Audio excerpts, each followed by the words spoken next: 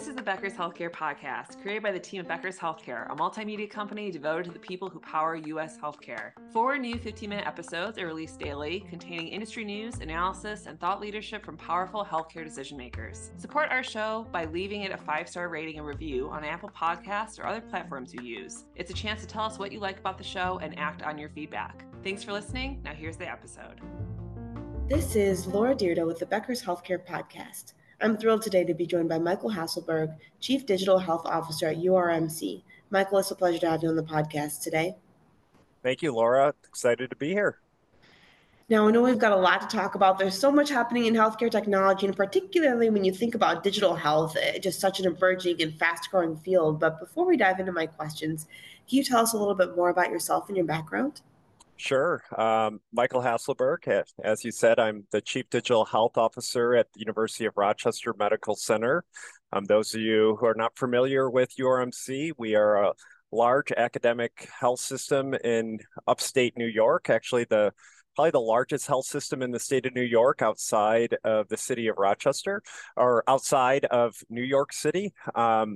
Background, I am a nurse by clinical training. I went on to become a psychiatric nurse practitioner. I started my career in rural New York State, where I was the only psychiatric provider for about 6 counties. So became really passionate about rural healthcare and how we could increase access to care out into those communities, which led me into the path of technology. And I've been working pretty much exclusively in that kind of intersection of clinical care and technology for about the last 15 years of my career. Well, that's amazing to hear. And, I'm wondering, at what point did you find yourself really gearing more towards looking at, how can I really dive into the digital health space, the technology space, and use that interest and knowledge that I have in order to improve care for patients in the community? I can imagine, obviously, having the clinical background that's really valuable. And then, what other things did you do in order to make sure that you had the technology background as well?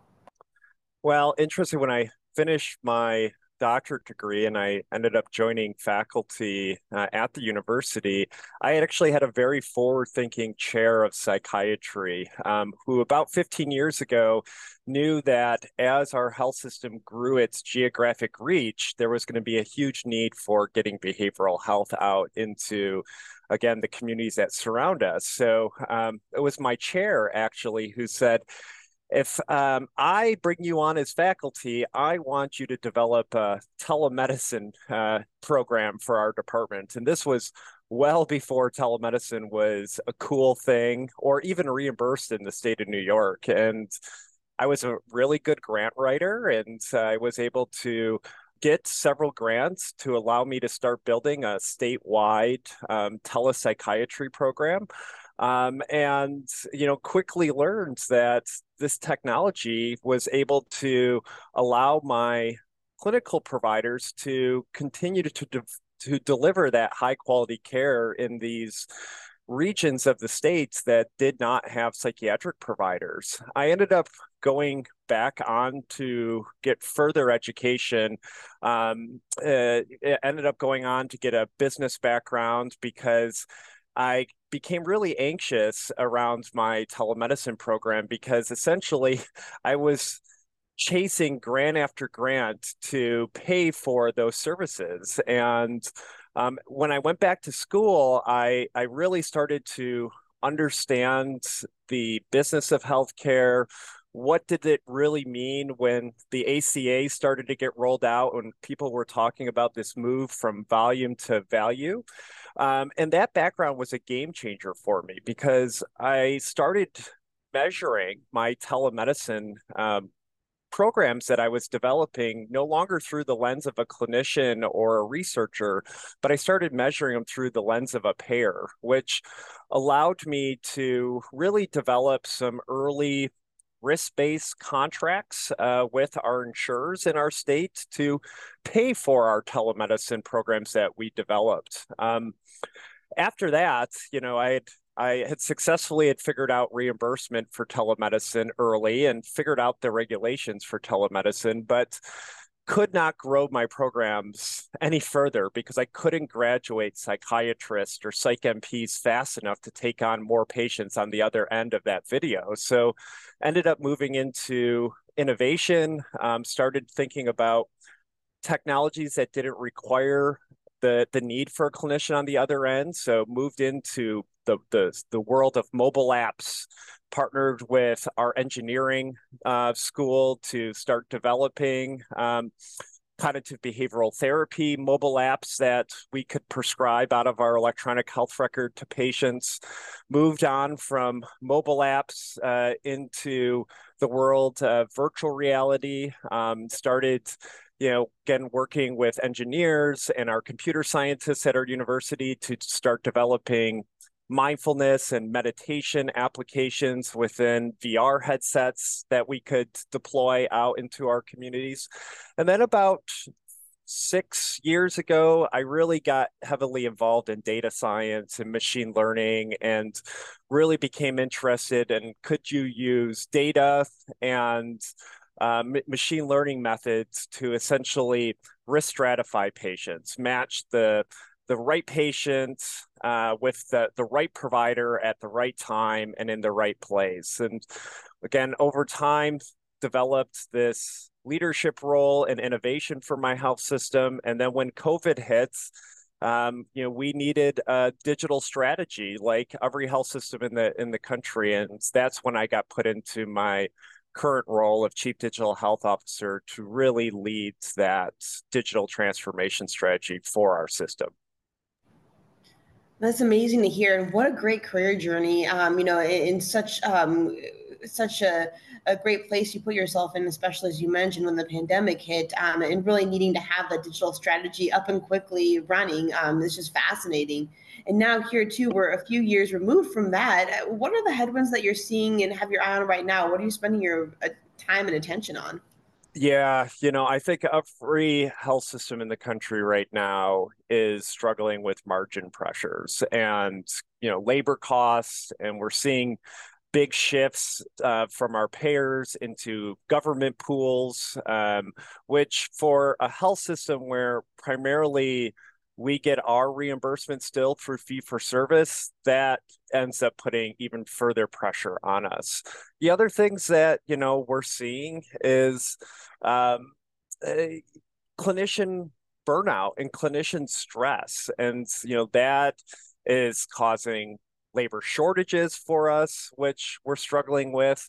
And we're really seeing it on our post-acute side, in our skilled nursing facilities that are part of our health system. We're seeing staffing mandates coming out from the regulators.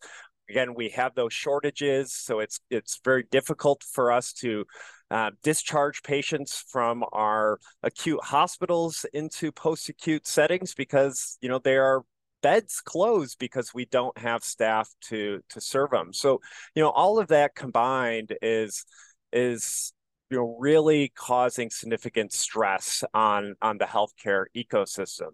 I think the last headwinds that we've seen over the last couple of years, which in some ways is exciting, but at the same time, I think pushes further stress on incumbents like the University of Rochester, is the significant investment that we're seeing from industry and retail into healthcare.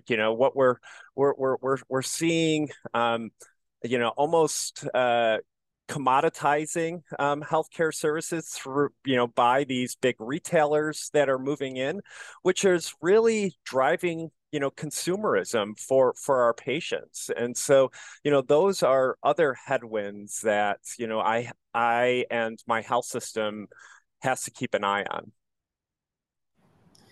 Absolutely. I think all of those things you mentioned are just so crucial and critical to a health system's ability to provide care, as you were talking through some of the clinician burnout, obviously staff shortages, and then trying to figure out how to do things on the post-acute care side in all the while the disruptors are coming in from other industries and trying to, carve out a space for themselves in healthcare too. I can imagine there's a lot of pressure in thinking through all of these different things and dynamics happening in the market. So, when you look at your position as a chief digital health officer, What does that look like for you? How are you kind of meeting some of these challenges, helping the guide system through it, and then really looking at growth as well overall?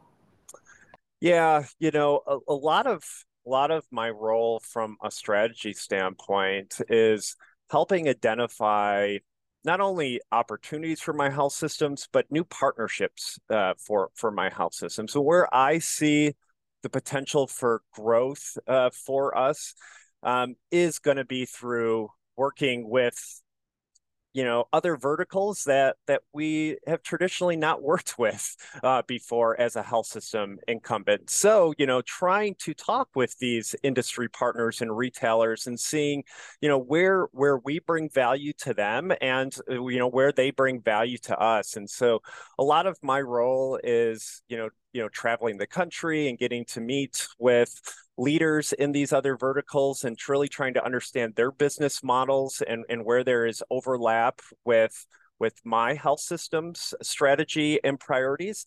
And then I think at the same time as incumbents coming together and forming new partnerships, there's probably never been a better time for health systems to start really partnering up, especially on the virtual care side and the digital health side, and us starting to pool our resources together to grow and be successful. So, I think to me, that's the really exciting part. Healthcare is going to look really different 5 years from now. It's going to look really different 6 months to a year from now. And I think it's going to be these partnerships that's going to allow us to really be successful and scale. That's so interesting to hear, and certainly being able to have those types of partnerships, I can imagine will reinvent and redesign healthcare in ways we couldn't imagine. Oh, absolutely. I think, the other opportunity that we have to push care towards is outside of our hospital walls and moving them into the homes of our patients, the communities that our patients live in. And when you think about that, you really start thinking about the daily lives that our patients have, what myself, what is my daily journey in my communities, the grocery stores I go to, the banks that, I stop in, the gas stations, the convenience stores, and what are outside the box places that we could deliver healthcare into, and partner with those other verticals that are along the daily journeys of our patients. And our health system has been thinking about where those opportunities are, and we're really kind of excited about some of the pilots that we're gearing up to launch here soon. Well, that's amazing to hear, and definitely will be excited to speak more about those as you're able to announce them. Yeah, absolutely. Now, as you mentioned, URMC, in like most hospitals and health systems right now, margins are tight, and certainly there are a lot of pressures there on the financial side. But I'm wondering, from your perspective, as we're talking through all the things and possible potential opportunities, what are some of the real risks or investments that are still worth making this year, even as the financial and budgets might be tight? So, I am very bullish on generative AI, and it's really interesting. If you had listened to me speak on podcasts maybe 2 years ago, I was very pessimistic around the place that artificial intelligence has in the healthcare industry. And that was partly through some of our own experience at the University of Rochester of, partnering with our data science institute and, trying to develop machine learning models to improve our healthcare service delivery. And with the exception of computer vision and developing models to help support our radiologists, triage scans, or our dermatologists to, triage consults that they might prioritize. we did not have a whole lot of success applying machine learning into language data within our electronic health record. And it actually made a lot of sense, when we look back retrospectively, our data in our electronic health record has a lot of noise in it, a lot of variability, and our ability to leverage a machine to identify outliers or patterns in that data, we really struggled. Fast forward to the age of generative AI and these large language models that come to us already pre-trained on a trillion parameters, essentially the entire internet. We are blown away with the applying these models to our electronic health record data. And we at my institution, we've been actually working with large language models and some of these generative AI tools for almost 9 months now. And, we've seen massive strides on reducing administrative burden for our clinicians, using these models to triage patient messages, using these models to synthesize our charts and pull out the data that is really pertinent for the clinician to see at that specific visits. The use of these models to allow our clinicians to document in an ambient way, both by partnering with industry, but even our own ability to develop our own speech to text and ambient documentation tools. Our development time in our innovation team around building AI tools, pre-large language models and generative AI, it would take us 6 months to a year to develop a natural language processing model, which again, more times than not failed when we were finally finished.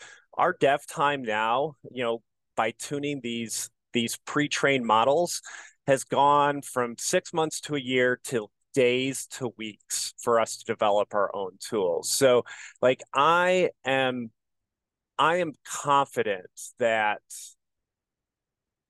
artificial intelligence will transform healthcare for the better. And it's never been easier for health systems to develop their own models and tools to solve their current problems that they're struggling with. That's fascinating to hear, and certainly, it can be so interesting to see how the technology can make a difference in just a little bit of time in the past year, especially as you mentioned with Gen AI's real development and rapidly evolving usefulness in healthcare. It's just really been cool to see. We've been talking about a lot of different areas of potential opportunity. Is there anything else you want to touch on about growth and development for the future? Yeah, when I think about the last 3.5, 4 years, essentially when COVID started and we all shifted to virtual care and, delivery of care using digital modalities, our focus as a health system in those early years of the pandemic, was really honed in on our patients. We really wanted to create convenient, seamless access to care within our health system using virtual tools. We leveraged this for new patient acquisition, so we could continue to grow our patient lives as a health system. We then really focused in on how do we leverage technology to keep our patients engaged with our health system, really creates that stickiness and that glue so they continue coming back to receive care through the services that we provide. But when I think through our successes, and we had a lot of successes focusing in on the patients, in some ways it was at the detriment of our clinicians and our providers. Our patients have never before had the level of access, direct access to our clinicians than that they do now through digital technologies.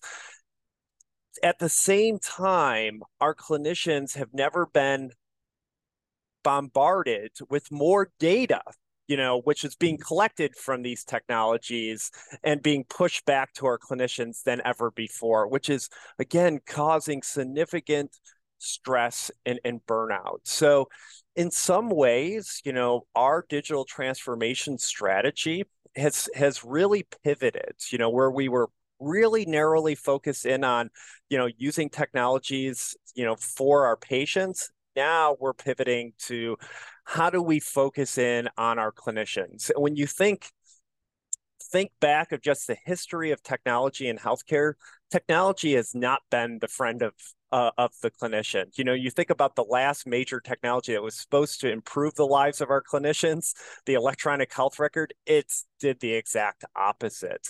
So, going forward, we are now, really digging our heels in on how do we leverage generative AI and some of these tools to reduce the burden off of our clinicians' shoulders and allow them to do what they really went into the field for, actually providing clinical care with patients, and really giving them their own time back, giving them that precious pajama time so they can get out of work and go home at a decent hour and spend it with their own loved ones and family members.